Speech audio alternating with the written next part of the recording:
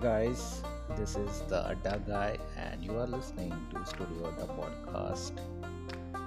I am here in the season of travel things and stories, and I'm going to share another travel story with you. This travel story is towards the mountains. I don't know why, पता नहीं क्यों, लेकिन मुझे पहाड़ों से बहुत लगाव है. काफ़ी कनेक्शन मैं महसूस करता हूँ हमेशा से ही. समंदर और बीच से इतना महसूस नहीं करता जितना मैं आई लव माउंटेन्स. पहाड़ों से मेरा जो कनेक्शन है, I feel like they are calling me always. They are always calling me. So I have a beautiful memory from one of the travel stories which were towards the northern India. और ये कहानी है धर्मशाला से.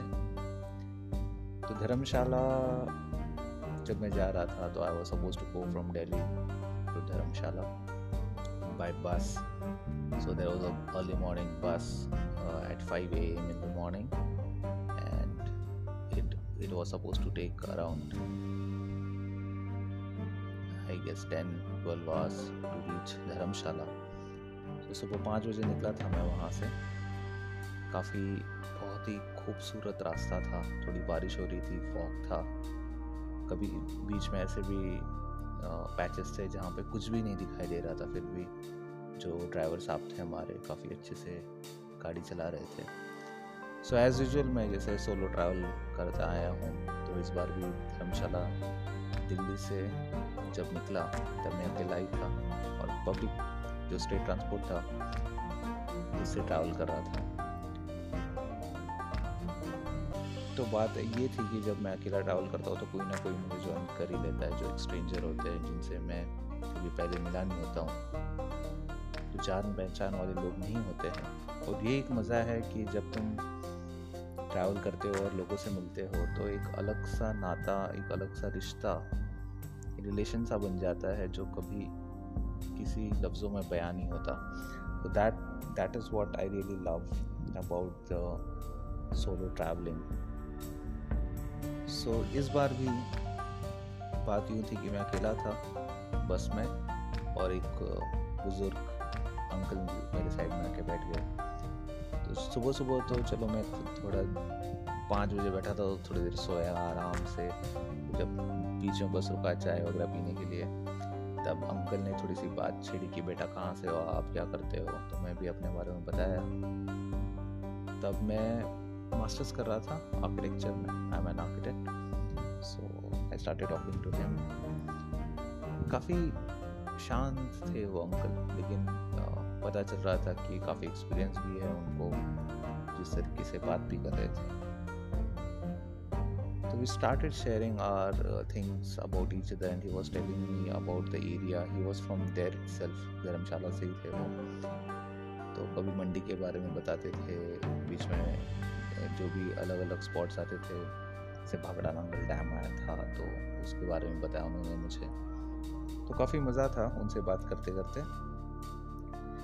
उनके हाथ में एक file थी, तो मुझे लगा अभी रिटायरमेंट के डॉक्यूमेंट्स होंगे या कुछ इन्वेस्टमेंट्स कर रहे होंगे. एंड जब काफ़ी घंटे बात हुई, तब 4-5 घंटों के बाद मैंने से पूछा, सो अंकल आप कहाँ गए थे. तो वे दिल्ली कुछ काम से गया था, मेरे बेटे के डॉक्यूमेंट्स हैं करके. अच्छा. तो धीरे धीरे बताने लगे कि actually I lost my son. He was just 18 years old. और on his 18th birthday, it was his last day.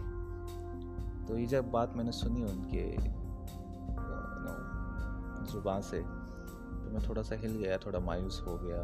और तब मुझे रियलाइज़ हुआ कि ये कैसे लोग होते हैं जो दूसरों को इतना प्यार बांटते हैं लेकिन खुद कितना दर्द सह रहे होते हैं. So I realized that there are times where you get to feel that your pains are not the highest pains in the world. Your issues and problems you are facing are not the only issues you are facing. but there are many more who are facing much more difficult times than what you are doing, what you are facing. तो उन्होंने जब मुझे बात बताई और वो इतने प्यार से मेरे से बात कर रहे थे जैसे कि मैं उन्हीं का बेटा हूँ, और काफ़ी सारी अच्छी बातें भी बताई उन्होंने, और जूझ रहे थे ज़िंदगी से लेकिन हार नहीं मानी हुई थी.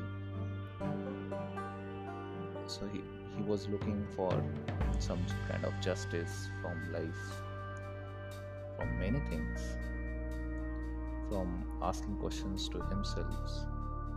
And there are times that you have to believe that the good things do exist, and this is what life is.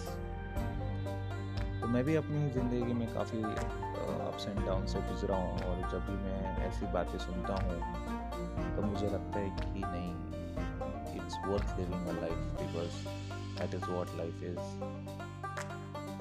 And you never have to give up. You have to just get up every time life knocks you down.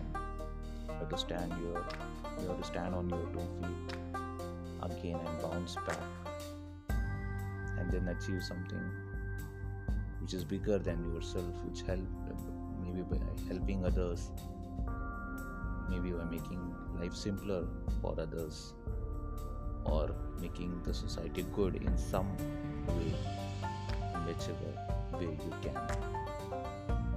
Dharamshala की एक कहानी थी, काफ़ी मोड़ लाया है इस कहानी ने मेरी ज़िंदगी में भी.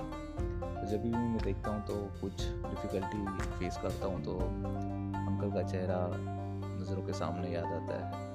It's just a face of a common man who is facing issues which are larger than this world, but still smiling and not giving up. I hope you love this story and you enjoy it and learn something from it. So stay tuned, stay inspired. This is the Adda Guy and you are listening to Studio Adda Podcast. Do join us on Instagram, Facebook, WordPress. We'll be happy to have you over there too. Cheers guys. Bye bye. Take care.